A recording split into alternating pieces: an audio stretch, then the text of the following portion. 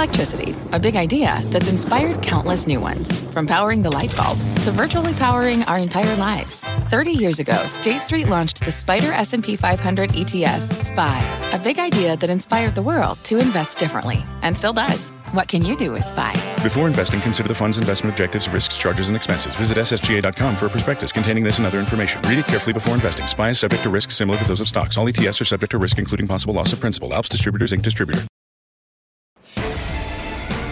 I'm Melissa Lee, and this is Fast Money. Tonight's trader lineup: Guy Adami, Tim Seymour, Karen Feinerman, and Dan Nathan. Tonight on Fast, we are breaking out the Bitcoin bug as the cryptocurrency soars to a new all-time high. And we've got a bold call from a Fast Money friend. BTIG's Julian Emanuel says Bitcoin is headed to $50,000. He'll tell us why straight ahead. Plus, Nikola shares hitting the skids as GM pulls the plug on its investment deal. So, is this stock worth touching, or will investors just get shocked? And we're tracking the after-hours action in shares of Zoom. That stock down on the back results. The company's call is about to kick off. We'll be on it, and we'll bring you all the big headlines. But first, we start off with a November to remember. Truly, the Dow surging 11.8% for its best month since January 1987. The S&P and Nasdaq handing in their best month since April. And check out what worked this month. Energy up more than 25%. Financials up 17%.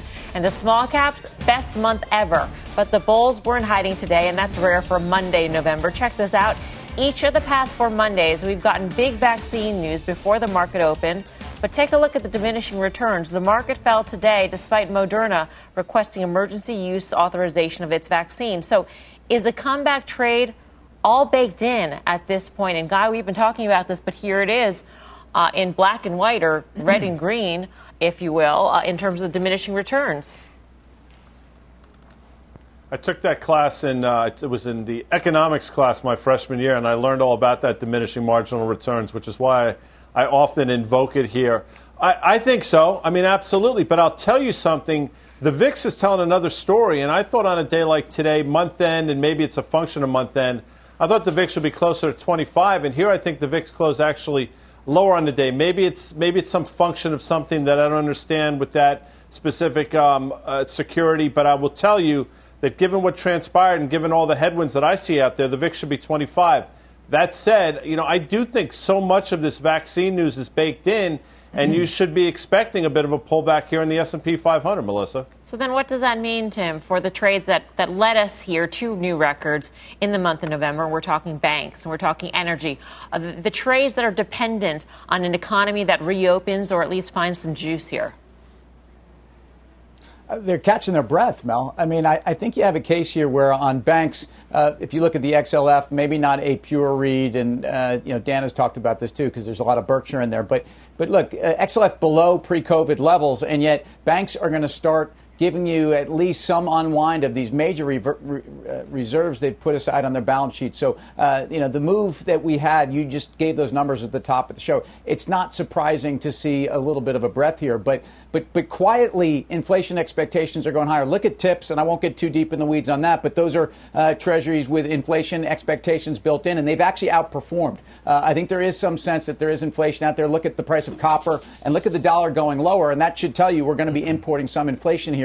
That means all of those trades, I think, are going to continue to work. And we've been talking about retail, and we're going to dive in deeper later in the show with Chris Ferrone. But I just, I think we have a case here where retail, which drastically underperformed for 3 years into kind of a catch-up play for the last year, but off the bottom is outperformed the S&P by 50% after a 20% down move at the low of the crisis from the top of the crisis. From the beginning of the crisis. I just think those trades, you mentioned them, banks, small cap, retail, these are trades that I think have more mean reversion to go.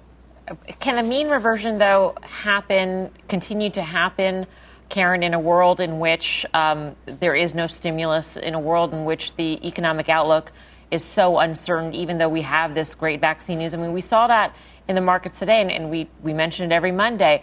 If you look at more recent Mondays, the market reaction is less and less, which would imply that it's already baked in. I think for the short term, the vaccine news is baked in, but I got to tell you, this blip is really what I think of what happened today. It just shaves the tiniest bit off the November performance. I think this, I always look for things to buy. So a day like today provided actually zero opportunities of things for me to buy because just a tiny bit of froth came off. So I think also there is the hope that the Biden administration will be able to get some sort of stimulus through. So I think the stimulus as one of the sort of platforms of a continual rally is still there. I don't know how big, and we don't know what's going to happen in the Senate, so that is up in the air, but I don't think the stimulus is dead. So, we talked about Santa Claus rally a couple of weeks ago. A lot of Santas here already, just trying to beat the rush, I guess. So now I think sort of sideways for a while. Yeah. I mean, what could go wrong, Dan? I'm sort of playing off the tweet that you just sent out about all the positives in the market in terms of how many components are above the 200-day moving average, et cetera, et cetera. What could go wrong at this point?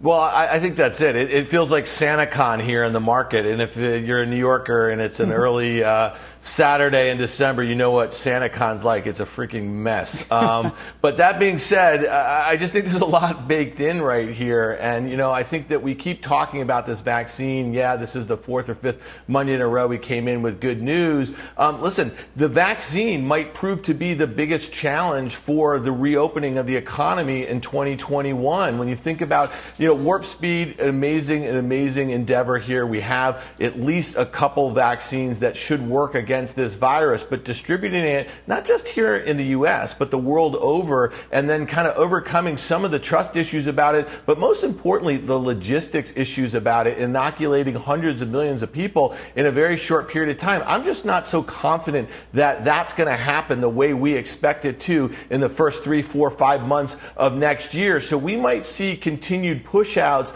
of this reopening trade when our economy gets back to those pre-pandemic levels. And then the last point, Mel, is the point that you make about stimulus. Does it look much smaller than the deal that was on the table in September and October that we couldn't get an agreement on? We were kind of, at 1.8 trillion, at 2.2 trillion, and now they're talking about something much less than $1 trillion. That just may not be it to keep the market here where it is. I think it's anticipating a lot of good news in the next 6 to 12 months. And it's not just inoculating people in general. I mean, they got to go for 2 doses. And in the meantime, they might have some side effects. So uncertainty surrounding the vaccine, uncertainty surrounding stimulus.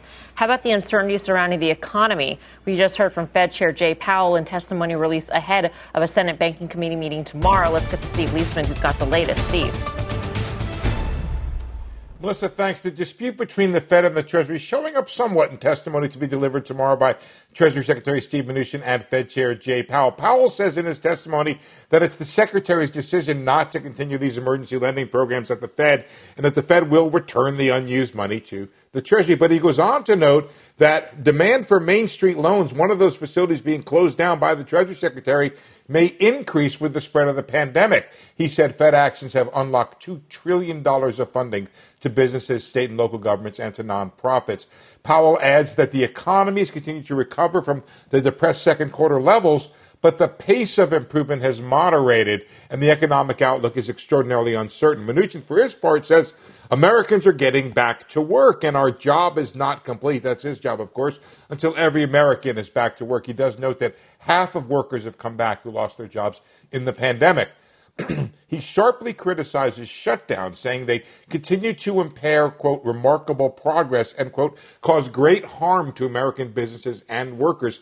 He's urging Congress to use the $455 billion in unused funds from the CARE Act and says the administration will support a package, a targeted fiscal package that Congress passes. So we'll be listening tomorrow to hear if, in the testimony on the questions to hear from senators, see if there's any hint of progress on stimulus, like Dan was talking about, and whether Mnuchin or Powell has more support from the senators about ending those emergency lending programs. Melissa, as you know, we were reporting today that some of the high-frequency data is suggesting that there could be a negative print on the jobs numbers on Friday, even though that's not the consensus forecast. Some of the high-frequency data is suggesting that, and that could be a game changer as to the progress on stimulus. Oh, you think that would be a wake-up call if we do have a negative print? Yeah, I think if you sort of listen to the tenor of the debate, when the jobs numbers have come in more strongly than expected, which they have, it's kind of caused the urgency of the need for stimulus to recede. Along, by the way, with the market, the way the market has been reacting, it doesn't seem to negatively assess the lack of stimulus. I would submit it's the market reaction to a negative print on Friday that could be the wake-up call for Congress to actually act. Then you get a double. Right. We would get a potentially get a double. one. Yep. Steve, thank you. Steve Leisman. Tim Seymour, this disagreement between the Treasury and the Fed is it'll seem quaint in a matter of a couple of months if Janet Yellen, assuming Janet Yellen is confirmed here. But are the markets thinking of any sort of skinny or targeted stimulus between now and when Congress leaves in just a couple weeks' time? It's tough. And look, this is the detail on the big picture and the themes here. We know that Janet Yellen has largely been a markets positive dynamic. We know from her role at the Fed and listening to Powell today, talking about all the tools in the toolbox and all that. I mean, this was the Yellen Fed, and so this was ultimately the Bernanke Fed, and a Treasury that certainly wants to stay close to that action. I think there's some dynamics here for the market that ultimately normalization in terms of the economy, that's bad news for the market. And I don't think that we're close to the normalized economy, but when we start really talking about normalized earnings and when you start pulling forward, at least in a couple of these sectors where maybe we come out of this faster, I think, that's the time to be selling those sectors. And I don't think we're there yet, but I do think that the dynamic of how much fiscal is coming down the pike is something that the markets will weigh here or there. But I get back to where we started this show. If you look back to 2016 when we didn't have COVID, but we certainly had a presidential election and then we had a seasonal rally. Most of the Trump rally for at least the boost that came out of elections, but then into the holiday season was done by the end of November. And then you essentially were flat for much of December. If you look at a lot at least of the bull-bear measures and where we have extreme optimism, et cetera, we're stretched. We're absolutely stretched. How can we not be stretched? So I think the Fed's not going anywhere anytime soon. I hear you saying, bad news is good news. But I think the more important direction for the market right now is lopping off a little bit of this froth, and then I think we're going higher. Yeah. Guy, do you think it's a replay of what happened in the last election, as Tim is saying? It's completely, the setup to me is completely different, but I understand what Tim is saying in terms of, the markets and the dynamics behind it. And listen, I want to add one other sort of wild card here without going down necessarily political bend, but remember when candidate Trump was then President Trump, he talked about how the market would be a report card for his administration, and by any stretch, just using that metric, it's been a wonderful administration. But, if he concedes, and I still haven't figured out if there's a concession out there or not, but I think in terms of ego, it's one thing to lose an election to an ego. It's another thing to watch the market go higher on the back of that, not unlike a CEO that gets fired and watching his or her stock go up 8% in the aftermath. That's a tough pill to swallow. And I'm wondering just, aloud, if that press conference he did when he trumpeted the Dow 30,000 level, one that we'd never seen again, in his head, that'd be a great way to go out with the market at an all-time high. So I just wonder what voice we're going to hear that's going to derail this thing. And again, I go back to Wilbur Ross's comments a couple weeks ago. He's been in mothballs seemingly for the last 6 months, and he comes out and all of a sudden is talking about the deficit and the debt out of nowhere. But I don't think it was out of nowhere, I guess is my point. Well, if you want to go down that rabbit hole, Guy, Congress is in session almost basically until the day the Electoral College votes. And Trump has said he will abide by whatever the Electoral College decides, Dan. So if you want to be a conspiracy theorist, you can line up the calendar and say, you know what, maybe he signs a stimulus bill. He pushes for that because he would go out on a high note. Yeah, listen, he hasn't really been contemplating too much of his legacy at this point. In his mind, I think he's still not out of the game. And I think your point about December 14th is a really important one. I would tell you this, that he's going to be the first U.S. president who's during his term in 30 or 40 years, or maybe even longer, that has actually had a net job loss. And so if you're really thinking about your legacy, you may want to try to push through some form of fiscal stimulus that, would help the people. This is one of the things that would help the people. It's not like his tax cuts back in 2017 that went to the donor class and large corporations. This would be going to, unemployed citizens and small businesses, that sort of thing. That might be something that could kind of help tarnish or take the tarnish off of this period since the election. So to me, I'm hoping for it. I wouldn't hold my breath, though. All right. Our next guest warns a December chill may hit the markets. Julian Emanuel is BTIG's chief equity and derivatives strategist. Julian, always great to speak with you. How chilly are we talking about? With like frostbite or, just unseasonably cold? Yeah, unseasonably cold sounds about right. Basically, from our point of view, what November says about the near term is very inconclusive. And particularly given all the challenges that you've just spoken about with the panel over the last few minutes, they're right in front of us. However, what we're seeing and what the story of November was, and we've yet to see whether that will not be the case in December, is that there are very strong inflows into equities. And the fund flows can swamp a lot of fundamentals, whether they're near term or longer term. Look, for us, the longer term picture is very intact, particularly given this enthusiasm in an interest rate world that is not likely to go higher. And at the same time, you really don't want to be in bonds because the Fed isn't going to allow negative rates. So the rationale for equities is there. It's just that we've got a lot of things to overcome. And at 21.5 times 2021 earnings, we are reasonably fully priced and not necessarily ready for negative surprises. What valuation would you buy then, Julian, in the markets, in the S&P specifically? And I'm wondering if it's, for most investors out there, they can't time the market. They can't play it too cute. So unless we're talking about a decent-sized pullback, you're not going to get out and get back in. Right, and we're not saying that you should do that, okay? If you feel uncomfortable, this is a time that perhaps looking out 3 months, you might want to own some downside put protection. The volatility index, as Guy mentioned earlier, is at the pandemic lows, which to us makes very attractive for hedging.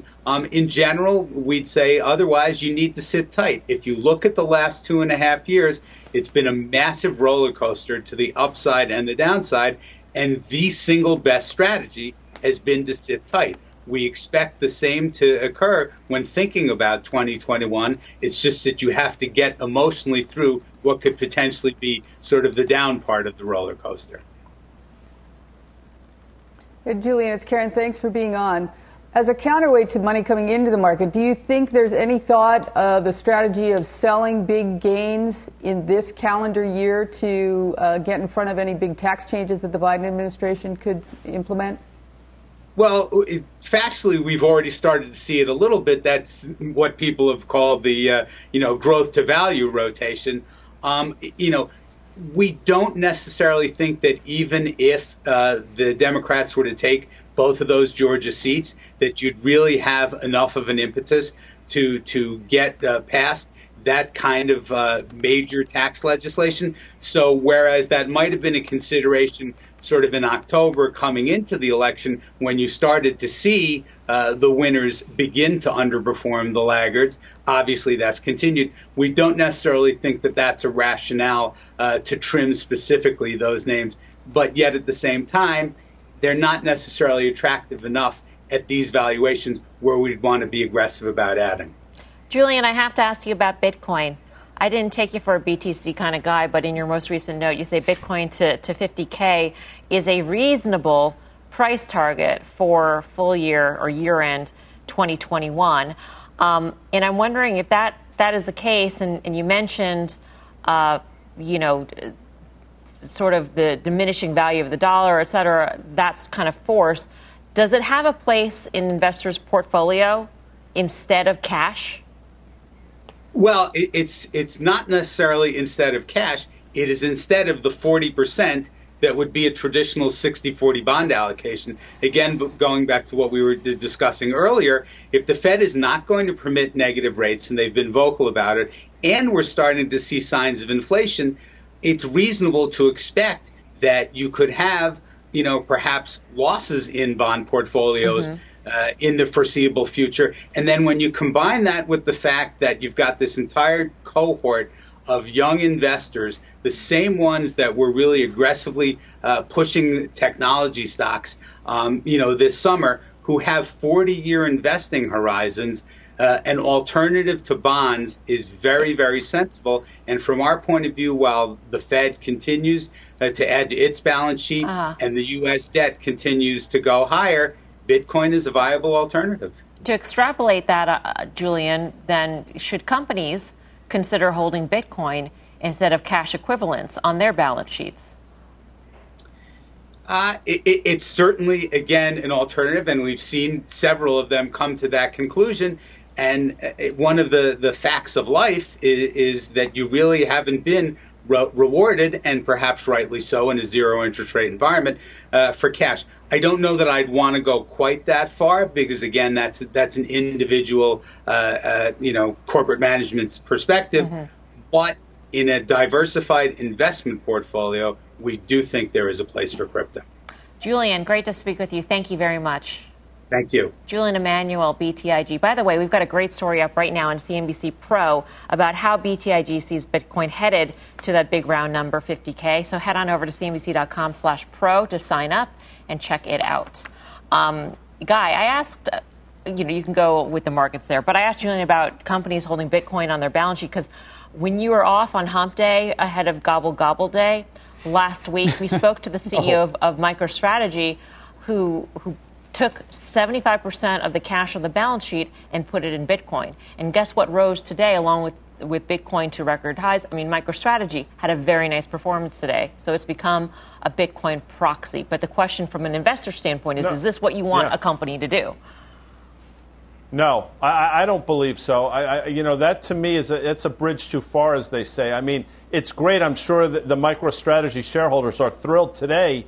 But, if Bitcoin is at 12,500 2 weeks from now, which is potential given the volatility, are they going to be as happy? I don't know necessarily if that should be under the edicts of some of this corporate governance, but maybe I'm wrong on this one. I'm sure BK has a different view, but I would be a little concerned if they were putting the eggs in the Bitcoin basket this early in the infancy, still the nation state of Bitcoin and cryptocurrencies specifically. So that would concern me, Melissa. All right, coming up. I'm glad I missed Hump Day Gobble Gobble, by the way. You know how I feel about that. You love it. You heart it. Coming up, we've got an earnings alert on Zoom. Shares plunging after its latest report. The company's call is about to kick off. We'll break down what is pressuring the stock in the after-hour session later. The electric slide. Nikola shares falling hard after GM pulled the plug on its investment plans. The full details when Fast Money returns.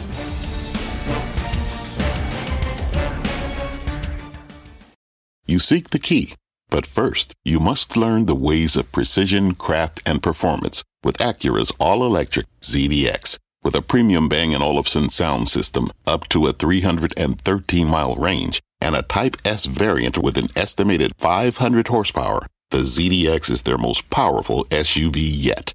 Unlock the energy when you visit Acura.com to order yours today.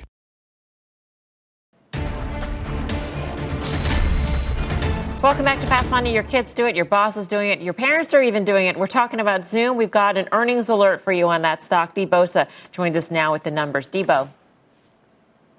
Melissa, you're right. Everyone's doing it. But as one of our colleagues put it, its investors are a tough crowd. Zoom did almost everything right and then some, better than expected guidance. Third straight quarter of triple-digit revenue growth. It even doubled its most lucrative customers. But investors have come to expect big things from this company, and the quarter may not have been big enough. Also weighing on Zoom shares over the last few months, what happens to growth when the economy reopens and people are not sitting on Zooms all day. Also, the third quarter's blowout, 367% sales growth, that is going to make next year's growth expected to fall back into the teens very difficult to compare.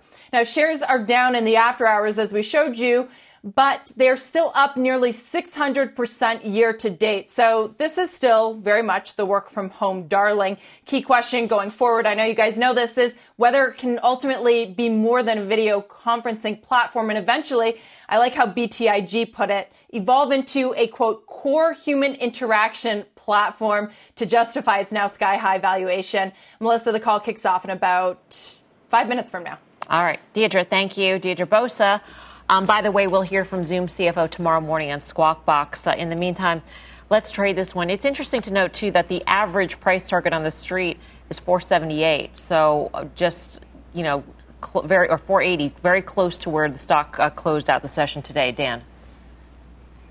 Yeah, I think there's very few things that you can kind of look at this and say it's disappointing. The stock only down 5% tells you that investors want to be kind of positive here, even up 600% on the year. I think Debo kind of made the point that, period over period, we're going to see deceleration, and then year over year, those comps are just impossible. So trading at 56 times this year, 43 times next year's sales, with $135 billion market cap, you say to yourself, how does this company grow into that valuation, especially as we can start to see the other side of the pandemic? And make no mistake about it, no matter what happens in September or August, our schools are opening nationally. That's just happening. So, the opportunity, the total addressable market probably hasn't shrunk too much for these guys, but their ability to monetize it going forward on the other side of the pandemic, that's probably what investors spend the next few months pricing this stock on. And even when reopening nibbles away at the margins in terms of business for Zoom, there's still a competitive aspect. There's teams out there and other platforms.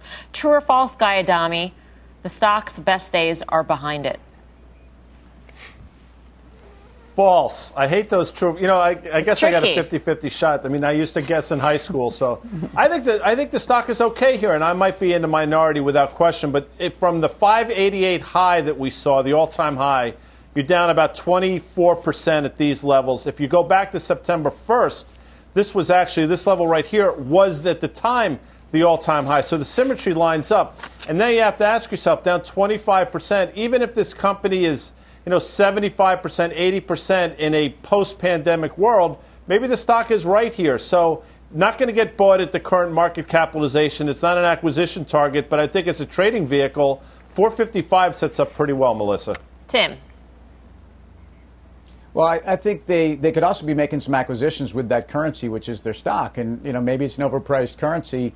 But I think the stock's performance in the after hours is actually quite extraordinary when you consider also that we all know what the stock's done this year, but it also rallied 30% into these numbers. So the year-over-year comps and 485% with greater than 10% customer growth is great. It is the evolution of the product portfolio. Zoom Phone is something that at least people are talking about, and the enterprise software. I think that they can stay in the game. I think they'll be making acquisitions. That won't be great for the share price, but the true false, which is a would you rather, or maybe it's actually really more like an over-under, more like a betting call, Mel. I take the over, but I'm not sure I'm going to take the over in the next 6 months. I think there needs to be a chance for this company to kind of recalibrate and see what life is like when we go back to work. The truth of the matter is all these games are the same. Trade it or fade it, shop it or drop it. Are you buying or are you selling it? That's the bottom line. Shh, don't tell anybody I said that.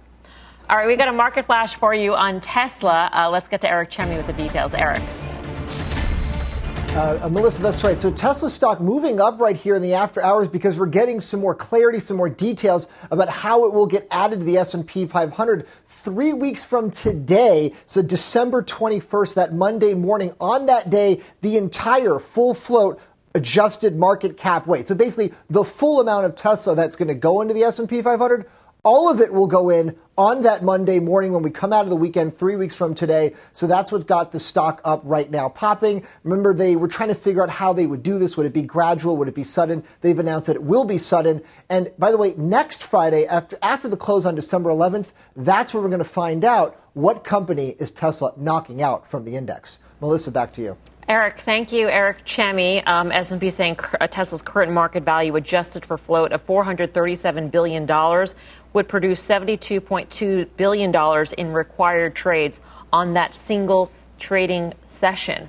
Karen, does it matter if it's added in one go or in a couple of tranches or a few tranches? Yeah, I don't think it really does, especially if they were going to come within a short time. So that doesn't really make sense to me, I think. And also, how much of this has been front run already, right? Clearly, the stock is up since that announcement. And then the last thing to me, I've heard the idea floated, which seems sort of interesting, that why doesn't Tesla take this tremendous opportunity to do a very big secondary? They don't need the money right this minute, but put away $10 billion in the bank or more. That wouldn't be crazy at all. So that would help feed that demand. So I agree with you though. Why it's over 3 days or 1 day, I don't know. I don't think that really changes the value of Tesla. And if they did a secondary, Guy Adami, at these high valuations to feed this demand, would you be a buyer into that secondary, as we have seen in the past? History has suggested that other than once or twice, I would say, the other 6 or 7 times, and that's probably about right, it's been a tremendous entry level to buy or get long the stock on a secondary. So, yeah, again, I'm not on the Musk train, and maybe I don't understand it, but I will tell you, since May, June, I've sort of figured out how this stock trades, and the answer to that question would be yes. All right, we've got a lot more ahead here on Fast Money. Here's what's coming up next. It's Cyber Monday, and it's shaping up to be a surprisingly strong season for the consumer. But what retailer stock should you be putting in your shopping cart? We go off the charts for some answers. Plus, the best-looking name in the retail space may not be the stock you think it is. We'll tell you what it is when Fast Money returns. Every day, thousands of Comcast engineers and technologists put people at the heart of everything they create. Like Oluseyi, a Comcast engineer who grew up bonding with his dad over sports. This inspired him and his team to create AI Highlights technology that uses AI and machine learning to detect the major plays in a sporting event, so millions of fans have a way of catching up on their favorite sports. Learn more at ComcastCorporation.com. What does it mean to be rich? Maybe it's less about reaching a magic number and more about discovering the magic in life. At Edward Jones, our dedicated financial advisors are the people you can count on for financial strategies that help support a life you love. Because the key to being rich is knowing what counts. Learn more about our comprehensive approach to planning at edwardjones.com/findyourrich. Edward Jones, member SIPC. Welcome back to Fast Money. The holiday rush is officially on. Just 25 shopping days left until Christmas, and retailers are hoping for more big gains from Santa this year. The S&P Retail ETF has been red hot heading into the holiday shopping season. It is up more than 20% this month, sitting near new all-time highs. And our next guest has 2 retailers that could win Christmas this year. Let's go off the charts with Chris Verone of Strategas. He was recently ranked the number 2 best technical analyst on Wall Street by institutional investors. Congrats on that, Chris. What are the 2 charts? Well, there's 2 names I think that you want to own here, but if you put this in context of the broader discretionary sector, what's been remarkable to us, and if we pull up the first chart, is just how broad this move in discretionary has been. 100% of the sector is above its 200-day moving average. That's as good as anything we've seen in 30-plus years worth of data here. It speaks to how broad this is, and it tells us any weakness over coming weeks or coming months, you want to step in and you want to be a buyer of that. And I think when you look at the relationship between discretionary and staples, risk on versus risk off, the outperformance we've continued to see discretionary beating staples, I think is very reflective of the risk-on tone that the market continues to exhibit here, and certainly something that stands in contrast to what the last several years have looked like. And if we pull up a chart of the XRT, which is the retail ETF, I mean, this is basically 3 years of nothing that just decisively broke out.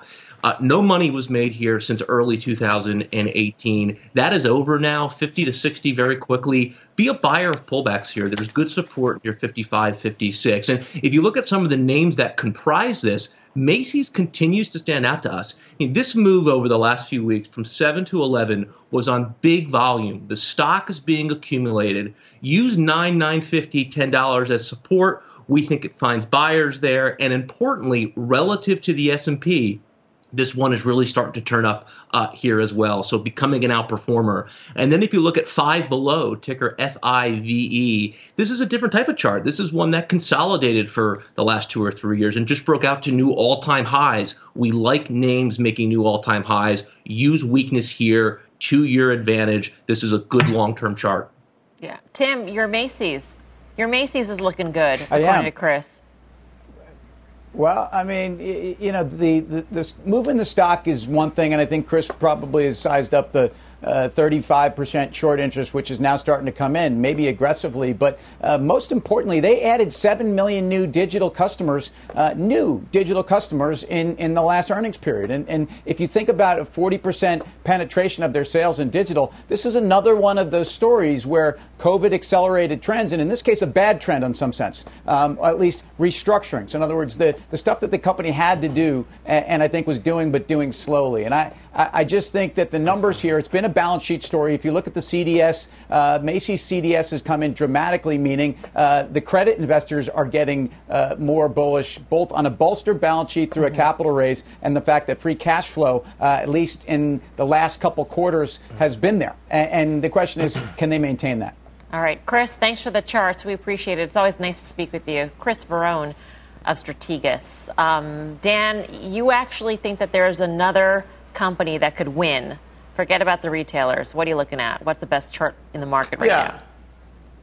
I think the best looking chart in the market right here is Apple. And, you know, the stock has really underperformed the S&P 500 over the last few months. I mentioned it on the show last Monday. The stock did what it's been doing. It went sideways here. But if you look at this chart right here and you look at this series of higher lows over the last few months, and we've had a series of lower highs, you see that tension building. I see a rising 100-day moving average here. This thing looks like it's poised to win Christmas here. Not because of a 5G upgrade super cycle thingy-majiggy, because of the discretionary aspect. That's the staple aspect. That's not a great gift to give, but what is a great gift to give is maybe those AirPods or those $100, the new speaker, the mini, whatever the heck they're calling it. I already bought a few of them. So to me, I think Apple sets up really nicely technically here, and I like the underperformance, and if the market is going to make a new high, which I'm not so certain it will, but I'd rather play it through Apple and make a run for that prior high near 138. It's down about 13% from those all-time highs. Guy, what do you think of Dan's analysis here of Apple? Think about, for Dan Nathan, I mean, I think it's spot on, and I think we've been pretty consistent. I actually thought the stock was going to maybe take a look at that $98 level, never did. I guess the sort of the 105 level is where it held, but you know, we said after earnings you're going to get a shot, and here it was, and you know, I think the entry point is fine. I think Dan's spot on. I think Katie Huberty at Morgan Stanley made some bullish comments. I think Loop Capital put a $131 price target, which probably gave the stock some support today. So good for Dan. And for those that say he's dogmatic and always negative, there, right in the face, as Eddie Murphy said in Coming to America. Well, you know, I really wish that we could have gotten a professional technical analyst's opinion, maybe the number 2 analyst on Wall Street for Dan's chart. You know, Chris, nice. You're back. Chris Verone is back with us. It's a Christmas miracle, everybody. The guest is back. So what do you make of Dan's chart?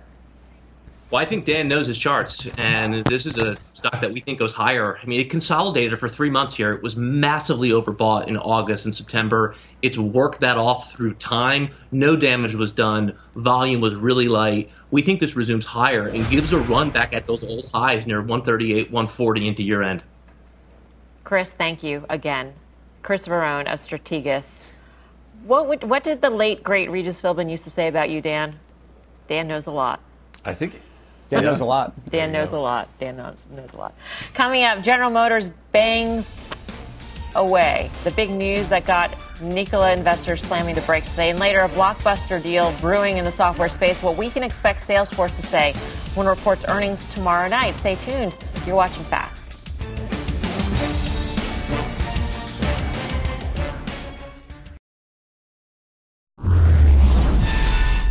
Welcome back to Fast Money. Shares of Nikola hitting a major speed bump today. The stock dropping more than 26% after General Motors pulled the plug on its deal to take an equity stake in the EV maker. Under the terms of a new deal announced today, GM will supply Nikola with hydrogen fuel cell technology, and Nikola will scrap plans to build the Badger electric pickup. Nikola handing in its worst day since its SPAC deal was completed back in June. We should note that November 30th today is also lockup expiration day. JP Morgan estimating that as many as 161 million shares could be eligible for to be unlocked. So, Tim, is this a surprise from the GM standpoint?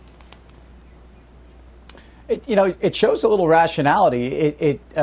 It's definitely a case where I've always viewed this as who needs who? Nikola really needs GM and access to some of their technology and some of their OEM manufacturing capabilities in their distribution. So, look, GM's had the interesting thing about the GM stock is at one point it found itself below where that announcement was, despite, it was almost as if Nikola was the one that was really adding the value here. And I think it's the opposite. I think the point on the Nikola shares is very, very important here. A lot of those are founder shares, and there's an expectation that tomorrow's a very, very big day. Obviously, the stock was seeing some of that in advance today and on this news. So make no mistake, this whole moment in time has illuminated just what GM's plan is for their EV technology and where they are involved in hydrogen fuel cells and where this company has invested a lot of time and money in the space. So this is a stock that's run very, very fast. I've made it very clear I'm long the stock. I'm not surprised to see a little breath taken today, but I don't think this is a bad day for GM. I think this is a day for showing some rationality. From the Nikola standpoint, you could argue that Nikola is going back to its roots. It started as a commercial truck, a hydrogen commercial truck company, not in the consumer space at all. And to think about the ramp, the investment it would take to get into the consumer space, even beyond the manufacturing, but also in terms of distribution, that was a very steep ramp. So from a Nikola turnaround story perspective, Karen, do you think it's any more attractive? No, I thought it hung in there pretty well, considering all of the negative things today. I mean, I don't know what that negotiation between GM and Nikola was. GM had every single card, and they still couldn't come to a deal. I'm surprised the stock's not lower. I agree with Tim, and I am long GM as well. I think, hopefully they sell them a lot of batteries, but this will just be a blip for GM. All right, coming up, we're headed to the cloud. We've got new reporting on Salesforce's plan to buy Slack. The details. We come right back.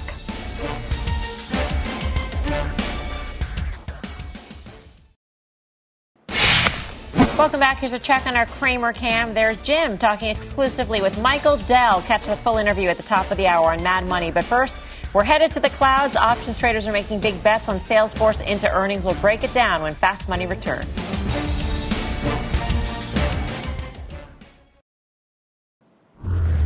Welcome back to Fast Money. Check out shares of Slack bucking today's broader market sell-off. CNBC's David Faber reporting that Salesforce's deal to buy the company could be announced as early as tomorrow. Salesforce reports tomorrow after the bell, and traders in the options market are betting on some good news when the numbers cross. Mike Coe's got the action. Mike.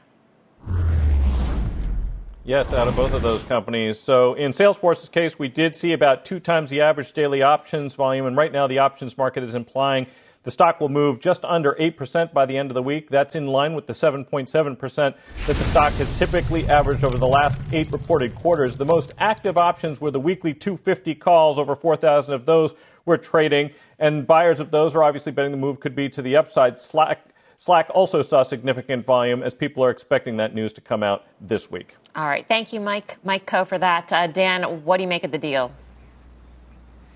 I love it. I mean, I actually think that Salesforce had to pounce on this. I think there were probably a lot of other competitors kind of circling the wagons on this asset. And, Salesforce, I think it seems like a great marriage with Stuart Butterfield. So to me, I'm all in. This is one I've appreciated over this last year. Although it has not been an easy ride like Zoom, I think it makes a lot of strategic sense for Salesforce. And I think it's going to be a good partnership going forward. Guy, you're waving? Yes, because wasn't it Dan Netz's twice for me tonight? Guy froze. Technical difficulties with Guy. Wow. Or maybe I hit a button. Wouldn't that be something? Tim, what do you make of this deal? I think it's been described as win-win. That's certainly echoing what Dan said. This is a case, and we have seen what Salesforce has been able to do with Mule when they push it out through their ecosystem and actually put the scale around this business. Nothing comes cheap in this world. Although think of the move in Salesforce stock. On some level, this is more of a rounding error when you consider just the stratospheric move there. So using that currency makes a ton of sense to me. All right. For more options action, by the way, tune into the full show Friday, 5:30 p.m. Eastern Time. Up next, final trades.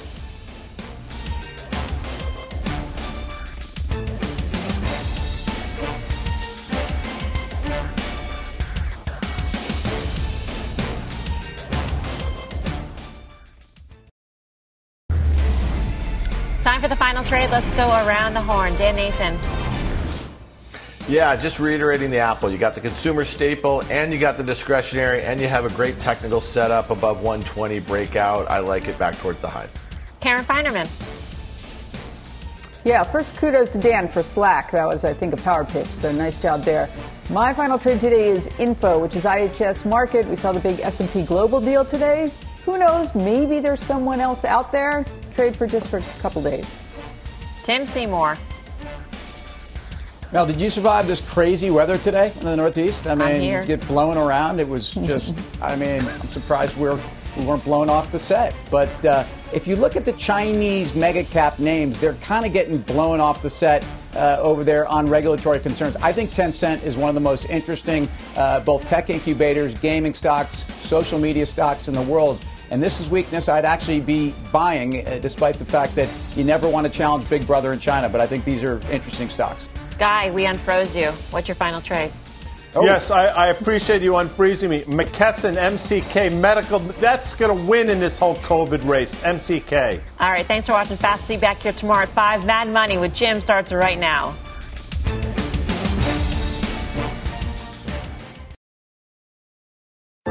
What's on the horizon for financial markets? At PGIM, it's a question that over 1,400 investment professionals relentlessly research in pursuit of your long-term goals.